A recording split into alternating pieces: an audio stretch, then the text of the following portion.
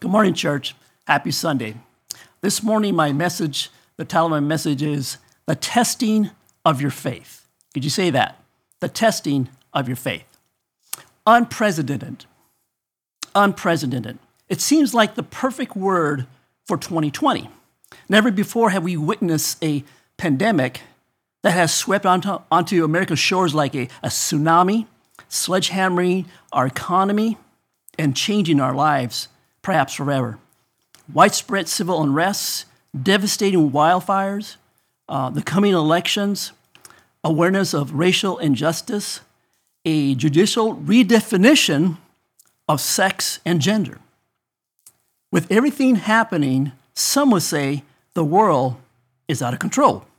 Some may ask, what is God's purpose in these unprecedented times? While others ask, what is he doing? Before trying to answer these questions, is that compared to the wisdom of God, my opinion counts for nothing. So does yours.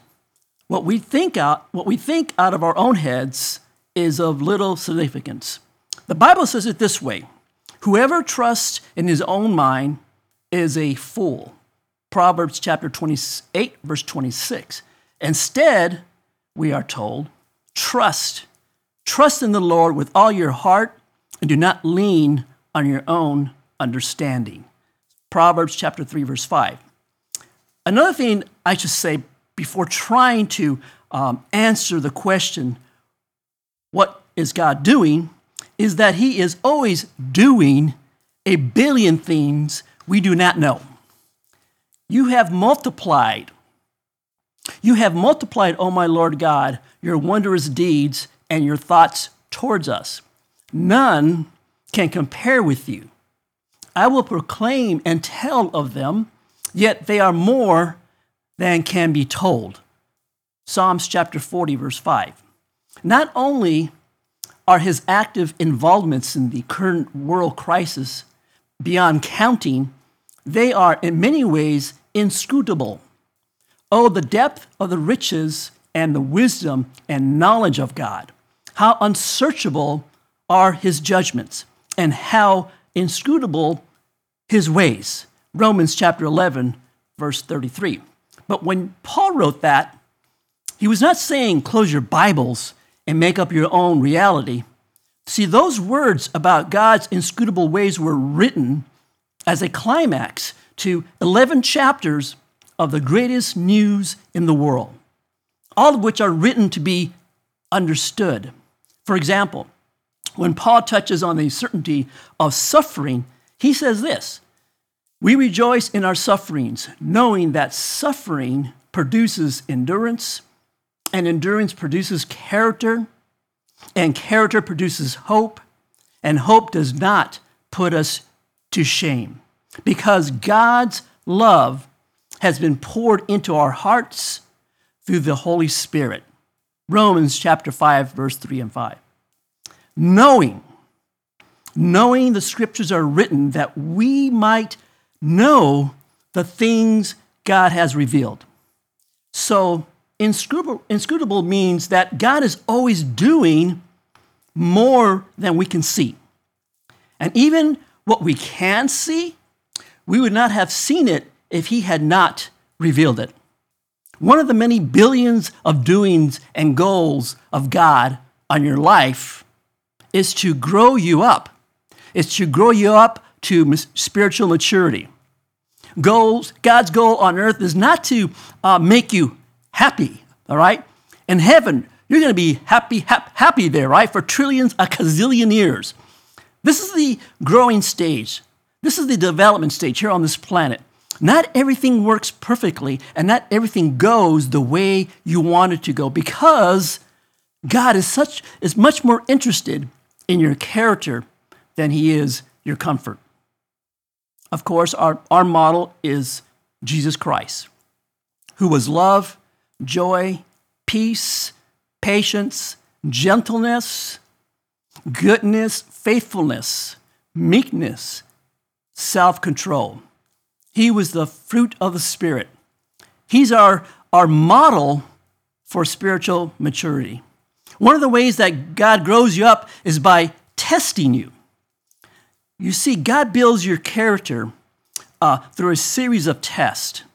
God takes us through tests to try our faith and discern its composition. Is it genuine or false? Is it weak or strong?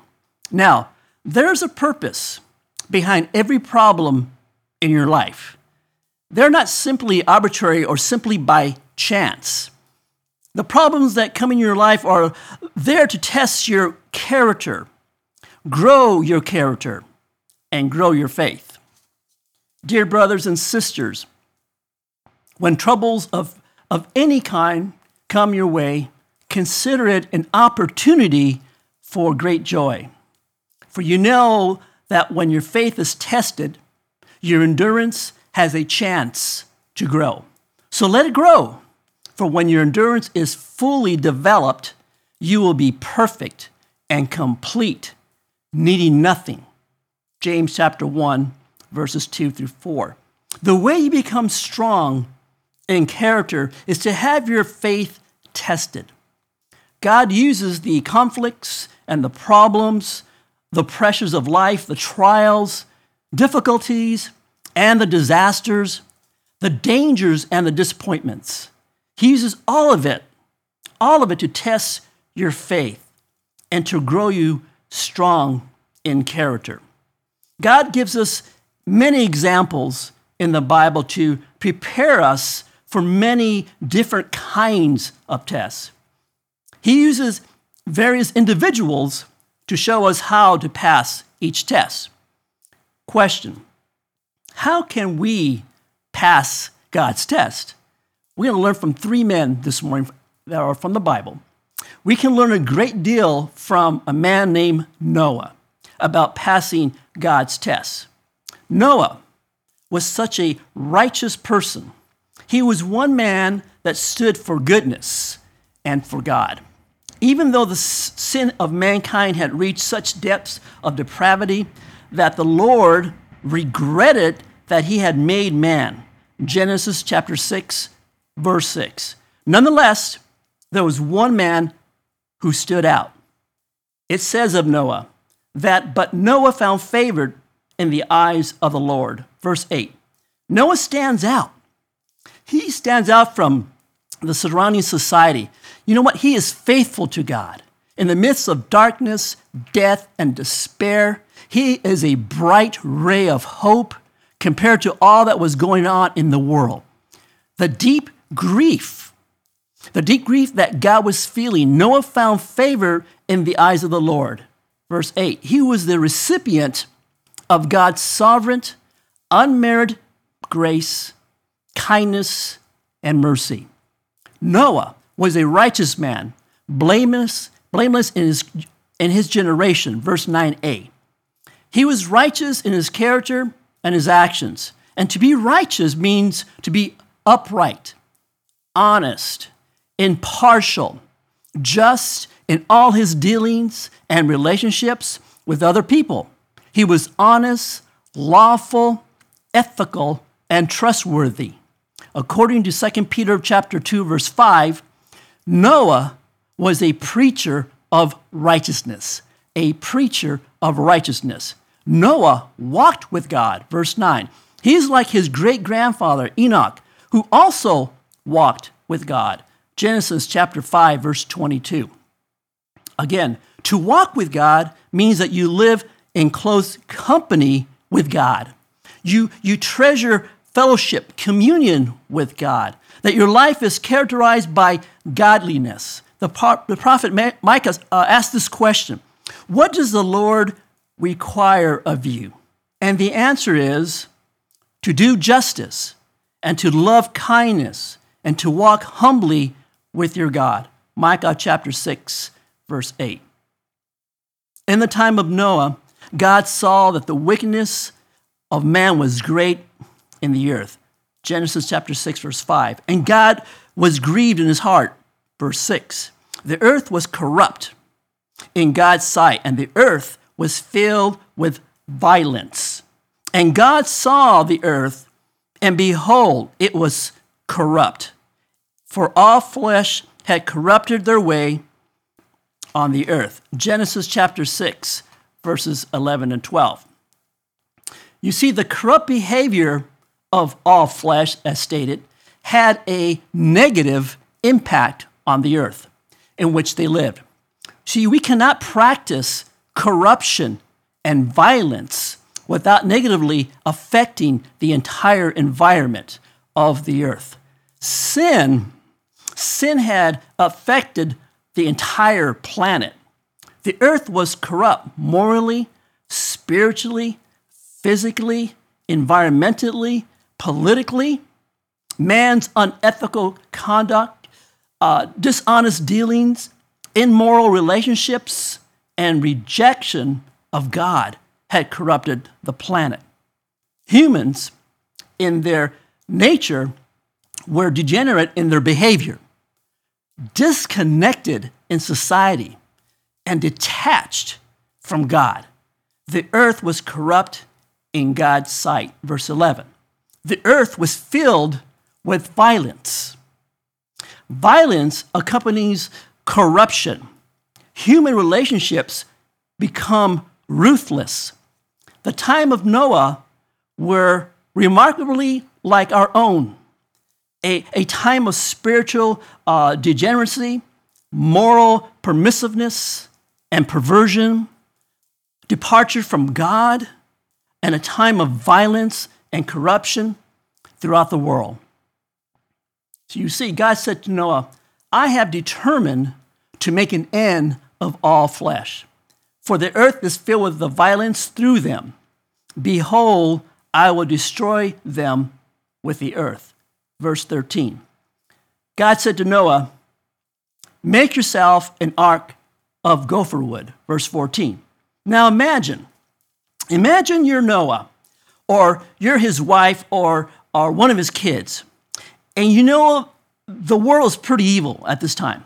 And God comes to your dad or your husband and says, you know what, I'm going to start over. I'm going to wipe out everything. I'm going to flood the earth, and I want you to build me this big boat. You know what, we're going to call it an ark. I'll bring all the animals to you, and I'll take care of that. You're going to put your families on there, all the animals on the ark, and we're just going to start right over. Would you believe that? Would you think, am I hearing right? What's an ark? What's a flood? What are you talking about? Now, this is the very first test. A test like this you will experience in your life many times. It's a new task test, a difficult new task test. And also, what, Lord? God's going to say to you, here's what I want you to do. Or here's what I'm asking you to do. And you know what? It can be so big that it just seems impossible. An impossible dream, or it's an impossible task. I call this the what test. Because when God comes to you and says, here's what I want you to do, you go, what, me? No way. No, You got the wrong guy. You go down the street, you can ask him. When God asks you to do something that's so new or so difficult, you don't even imagine yourself doing it. That's the what test in life. Hebrews chapter 11, verse 7. It was by faith that Noah built an ark to save his family from the flood, and he obeyed God. He warned him about something that had never happened before. See, the Bible tells us that up to this time, it had never rained on earth before, that a mist rising upward from the fountains of the great deep, and then settling back to water the ground, watering all the animals, vegetation, and all the plants. So number one, you've never done it before. Number two, it seems impossible. That's the what test. What? Are you kidding me? You've never done it before, or it seems impossible. Now, question. What is faith? People often excuse themselves as not being able to believe, as if faith were a matter of DNA. What matters is where we place our trust and on what grounds. You see, faith, trust in the future, moving into the realm of hope. The great Hebrew leaders in the Old Testament exhibited this in abundance, trusting God's promises, as did Abraham, Jacob, and Joseph. Faith seems clear that what is not primarily in view is what we feel or possess, such as assurance, confidence, but rather how faith substantiates or gives substance to what is promised, how it provides evidence of what is believed about unseen and hoped for realities. Now, faith has a way of making the future present and the unseen visible. Our faith substantiates, which means provide evidence, support, or prove the truth, what we hope for, thus giving us assurance that they are true. Faith makes real in our experiences the promises that God has given about the future. Faith proves to us the fact that the things we presently cannot see, God, angels, demons, heaven, hell, are very much true and real. In other words, faith applies the reality of God's promises and the unseen world to life in the present, visible world. Hebrews chapter 11, verse 1 states this: faith is being sure of what we hope for and being certain of what we do not see. Faith is facing the future without knowing what. Noah built an ark by faith. No, so you got this big new task. Going to have that many, many times in your life. God will ask you to do something you've never done before. Number 2, here's the second test: a major change. First, a new task. The second is a major change. I call this the where test. Where are we going, Lord? Where are we going with this one? A major change upset in your life.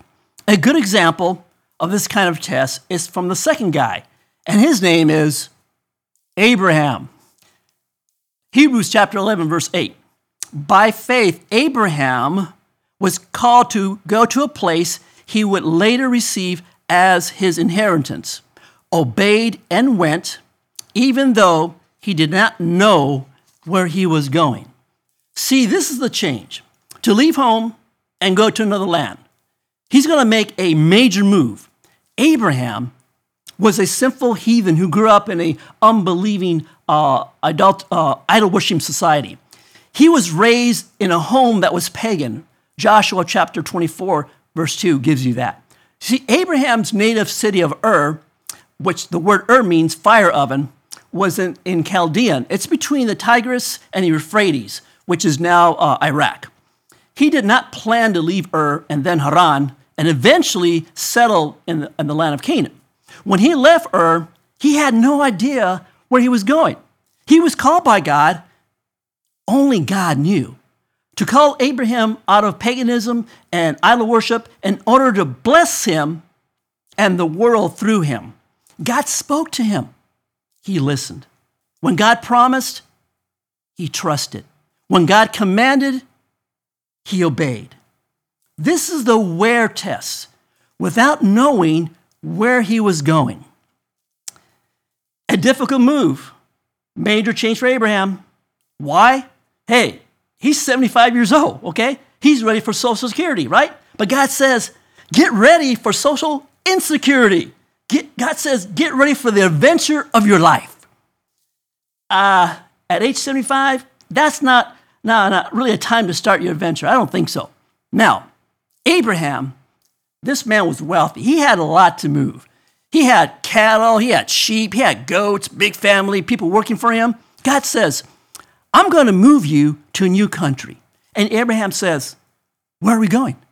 And God says, I'll let you know. He says, how will I know when I get there?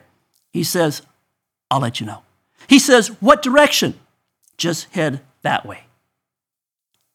How long will it take, Lord? I'll let you know. Would you move?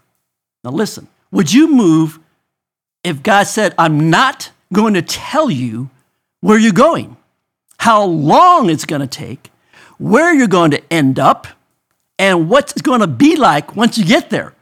And all he will say is, just trust me. The second test of life, a major change. Abraham, by faith, obeyed God to leave home and to go to another land. Would you do that? You're going to be tested by God when he's going to say, I want you to go that direction. You go, where? Head that way. This is a test. Some of you are in the where test of life right now. Some of you are in the first test. Okay, what? The where test is God saying, I'm okay. I'm going to move you, and you don't know where yet.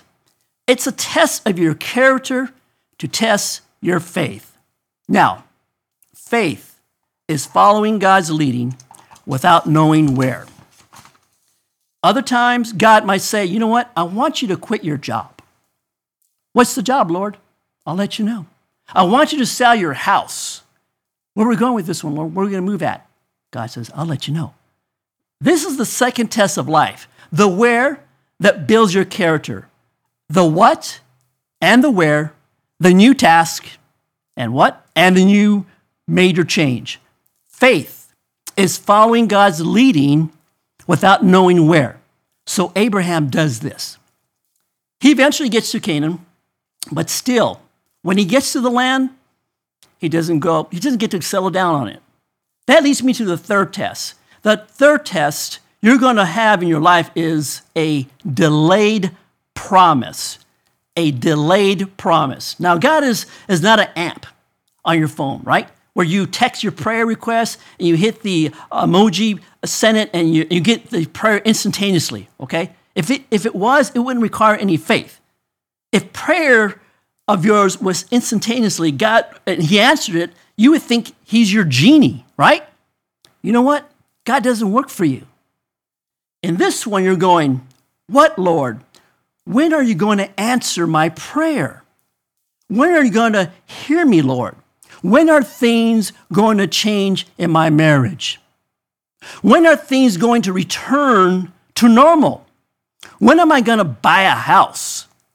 When are we going to have a vaccine for this pandemic? When will the economy stabilize? It's the when question of life. That's the third test. You're going to go through the when test, guess what, many times in life. Hebrews chapter 11, verse 9. By faith, he made his home in the promised land like a stranger in a foreign country. He lived in tents, as did Isaac and Jacob, who were heirs with him of the same promise. Abraham grew up in his homeland. What he did was he gave all that up. He gave up his friends, his business, everything, putting all these things behind him. But faith also had a time for waiting and being patient. Again, dwelling in tents was not considered permanent residence in that time. Not only did Abraham, but also his son, his grandson, Isaac and Jacob, lived out their lives in tents. They were in the land God had promised, but they did not settle down in it. The land was in sight, but not in hand. Near as it was, the land was still only a promise. Abraham waited patiently for the really valuable things. He never saw God's promise fulfilled. He just waited. Often the hardest times for us as believers are in the in-between times, the times of waiting. You know what? He waited long years for the son of promise, who was finally given. Yet he waited and watched and worked in the patient belief that God is faithful. The secret of Abraham's patience was his hope in the ultimate fulfillment of the promise of God.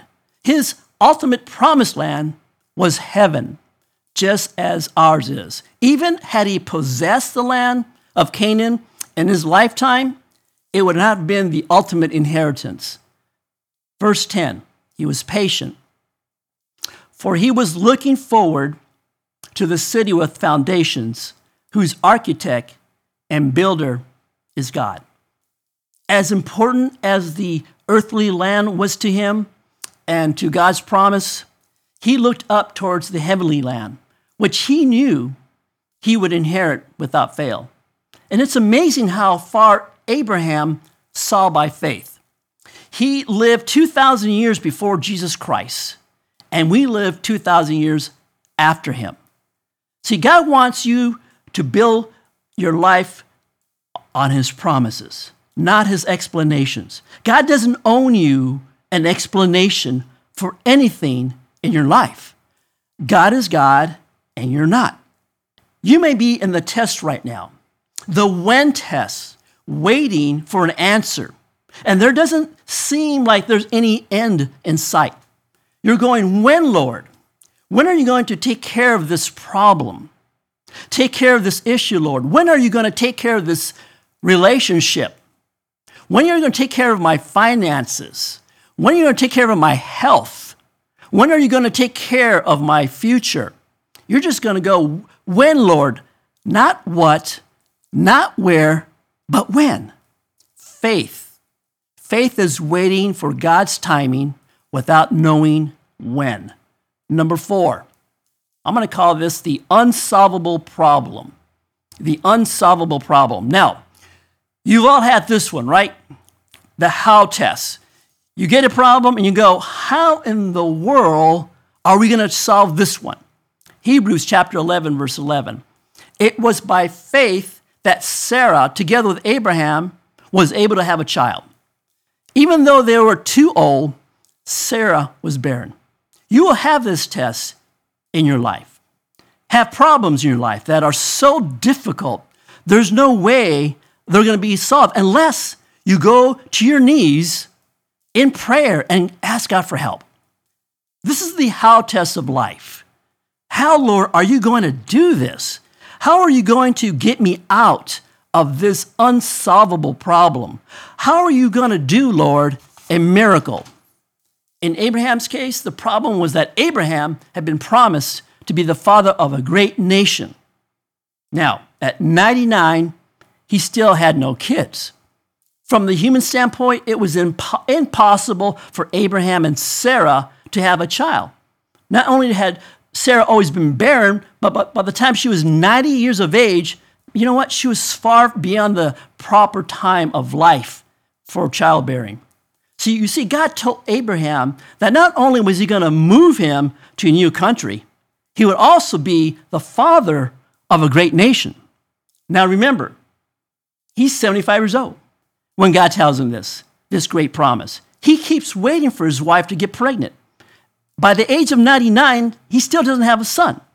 This is what you call an unsolvable problem. God had expressly told Abraham that he would have a son who would produce a long line of descendants, a whole succession of generations of people of faith in every age, including you and me. But in Romans, Paul says this. He says, check this out. He says, without weakening his faith, he faced the fact that his body was good as dead, and that Sarah's womb was also dead. This is a problem. This is an unsolvable problem in his life. They get to an age when it is physically, what? Impossible. But this is what happens. The Bible says when God told Abraham, you're going to have a baby, Sarah, his wife, overheard God's promise to Abraham, okay? That she would bear a son. And you know what she did? She laughed to herself, okay? Genesis chapter 18, verses 11 and 12. She started laughing. Nevertheless, you know what God did? God countered her with a question. This is what he said. Is anything too hard for the Lord? Genesis chapter 18, verse 14. Genesis chapter 21, verse 1 states this. Now the Lord was gracious to Sarah as he had said, and the Lord did for Sarah what he had promised. And they named the baby Isaac, and we know this, which means what? Laughter. And God changed his name from Abram to Abraham, which means father of a great nation. This is the how test. Faith is powerful. Faith sees the invisible, hears the inaudible, touches the intangible, and accomplishes the impossible. True faith is active, powerfully active. Even though they were too old and Sarah was barren, Abraham believed that God would keep his promise. So a whole nation came from this one man named Abraham. A nation with so many people that, like the stars of the sky and the sands of the seashore, there's no way to count them. God had the last laugh. Here's the fourth thing. Faith. Faith is expecting a miracle. Expecting a miracle without knowing how.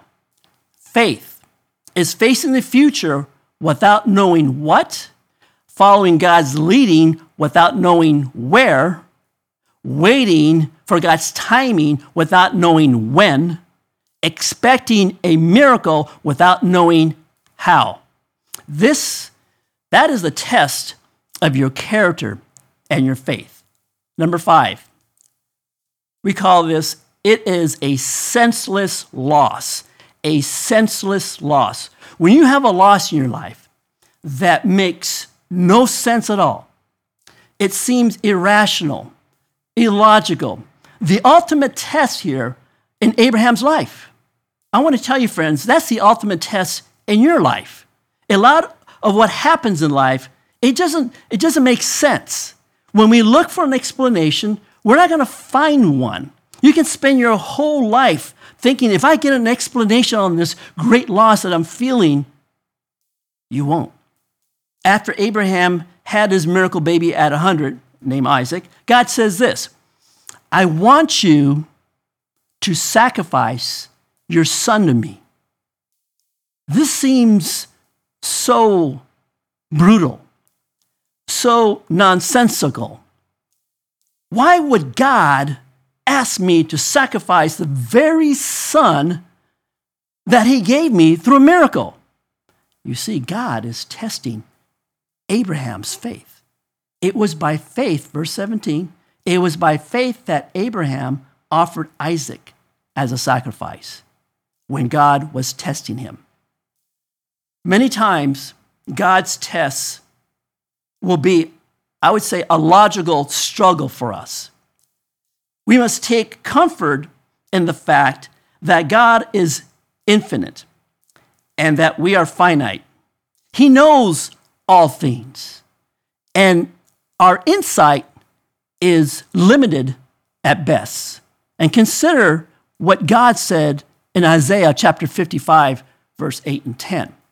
For my thoughts are not your thoughts, neither your ways my ways, declares the Lord.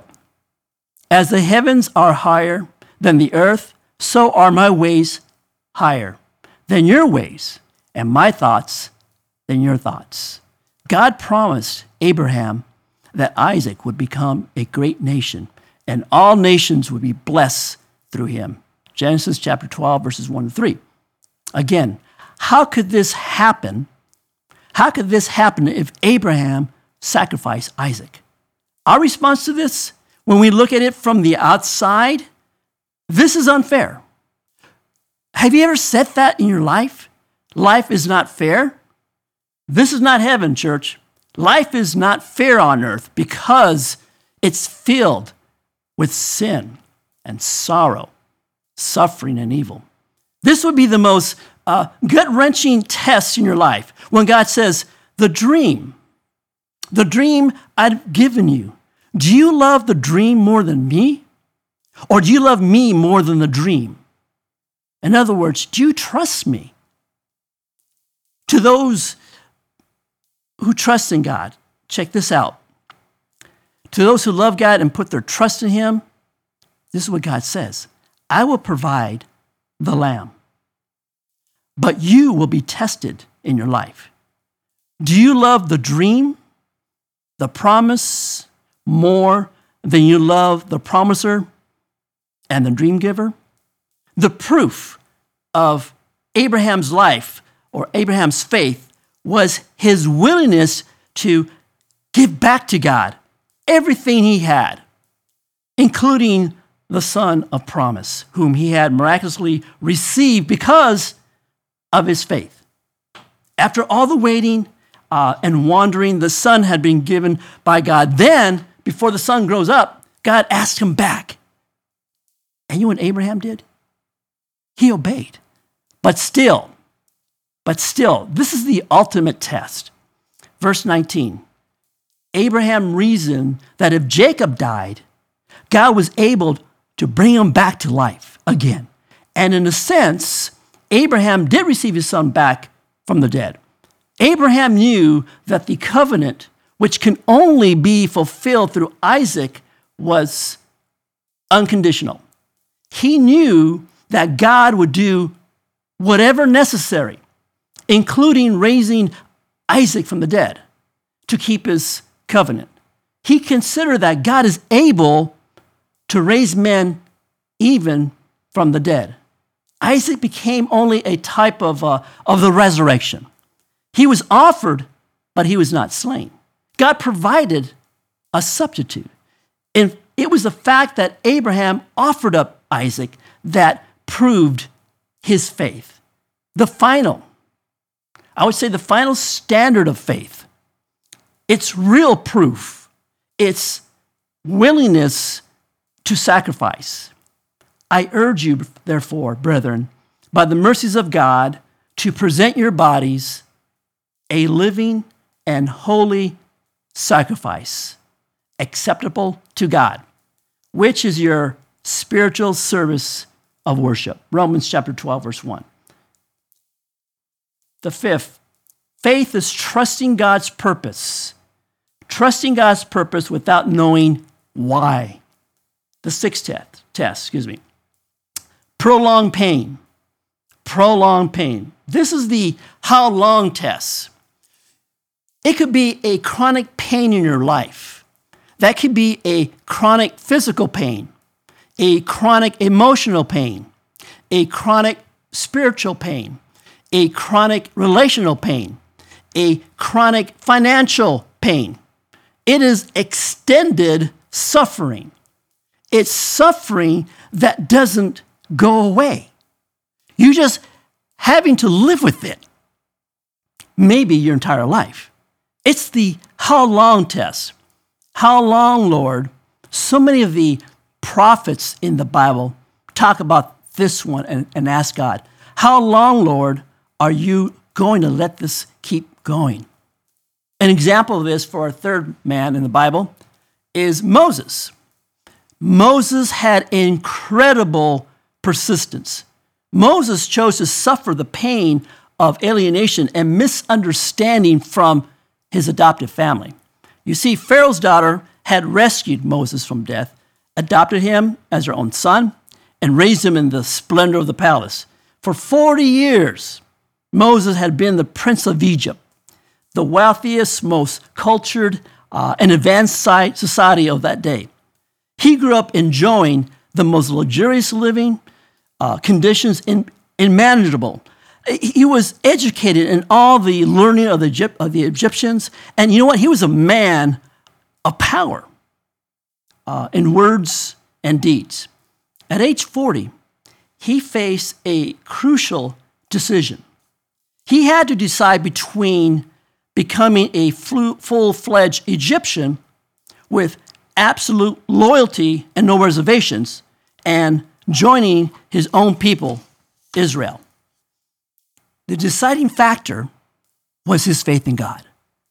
Verse 24 of Hebrews chapter 11. By faith, Moses, when he had grown up, refused to be called the son of Pharaoh's daughter.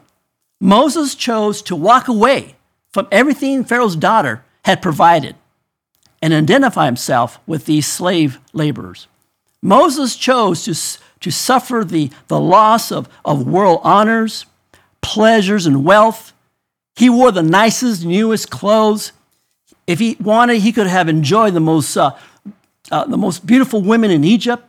He had wealth to buy anything he wanted. possessions, positions, prestige, the American dream. But when Moses chose to obey God by faith, when he said, no, I'm going to obey God, he instantly lost it all. He chose to endure ill treatment with the people of God than to enjoy the passing pleasure of sin. Verse 25. Moses had to endure ill treatment with a bunch of refugee slaves in the wilderness, okay, who gave him, check this out, a lot of trouble, grumbling, criticizing him about the conditions that he led them to. But in spite of all the problems he experienced with them, they were still God's people.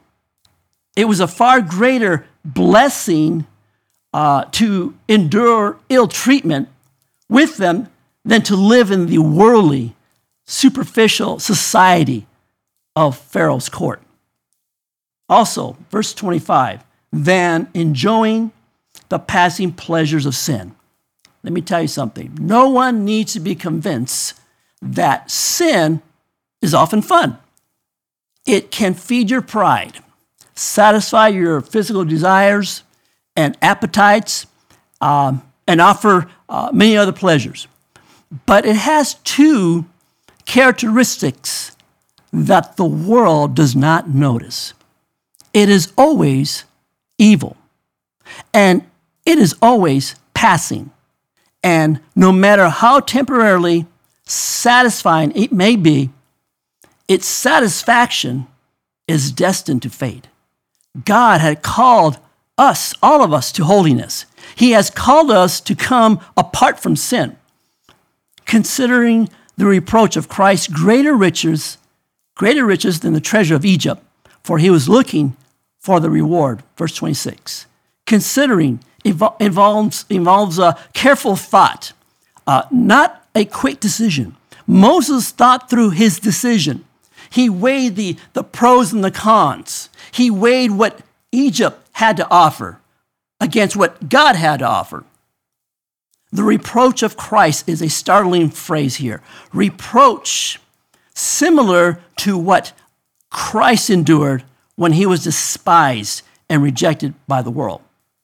Moses considered that any reproach that he endured for identifying himself with God's Messiah was far more valuable than the worldly treasures he could amass in Egypt. The major way to combat the temptations of the lust of the flesh, the lust of the eyes, and the boastful pride of life is to see the infinite value of Jesus Christ is. When you see what a treasure Christ is, everything else fades away.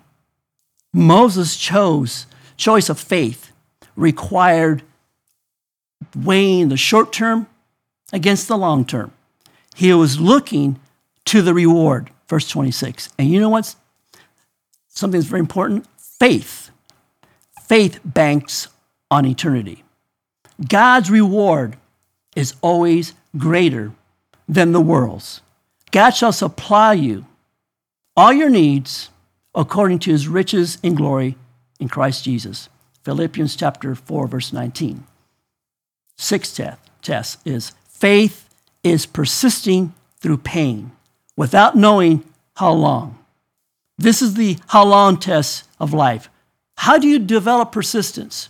How do you develop endurance? How do you keep doing the right thing year after year, and when you don't really feel like doing the right thing? You don't always feel like getting up in the morning and going to work, right? How do you have the persistence? How do you handle this prolonged pain that you're enduring? By doing what Moses did. And that is hearing from God, getting close to God, listening to God, staying connected to God. Moses had a burning bush experience. You don't need a burning bush because he wrote it all down. Everything God wants to say to you is in his word. You don't need some mystical experience People say, why didn't God just write it in the sky? He's not going to. He wrote it in a book. Stop. Stop looking for a vision. Start looking for a verse. Stop looking for a sign in the sky. Start looking for a scripture in the Word. It will give you the ability to pass the how long tests when you're going through prolonged pain, continuing to persist without knowing how long. And finally, church, Hebrews chapter 11, verse 27. By faith, he left Egypt, not fearing the wrath of the king, for he endured as seeing him who is unseen. He persisted and persevered. Fear did not work on Moses, at least not when God called him out of Egypt. He knew he had an invisible but powerful means of support as seeing him who is unseen. He knew that no matter what happened, whatever he had to face, he would be held up and strengthened and rewarded. And he believed with David, and say this after me, the Lord is my light and my salvation. Whom shall I fear? The Lord is the defense of my life. Whom shall I dread? Amen? Amen. Now, we're just about done. I just have a few questions. Which tests are you facing right now? An impossible task that you're going, what, Lord? What? Are you considering a major change and you're going, where, Lord? Where? Are you facing a delayed promise? Perhaps a delayed answer? When, Lord? When? Are you facing an unsolved problem? How long, Lord? How? How are you going to do this? Are you struggling with prolonged pain? How long, Lord? What does it mean to live by faith? It's facing the future without knowing what. Faith is following God's leading without knowing where. Faith is ready to sacrifice present comfort for future reward with Christ. Faith recognizes that momentarily light affliction is producing for us an eternal weight of glory far beyond all comparison. Faith is waiting on God's timing, knowing when. Faith is expecting a miracle without knowing how. Faith is trusting God's purpose without knowing why. Faith and trust and obeys God, leaving the results to his sovereignty. Some trust and obey God. He grants spectacular results. Others, God enables them to endure horrific trials in his strength. The difference is not in the people or in their faith, but in God's sovereign purpose in each situation. Again, faith is continuing to persist without knowing how long.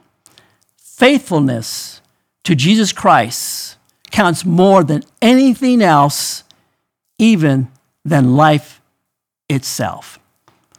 Church, trust God in whatever difficult situations you face.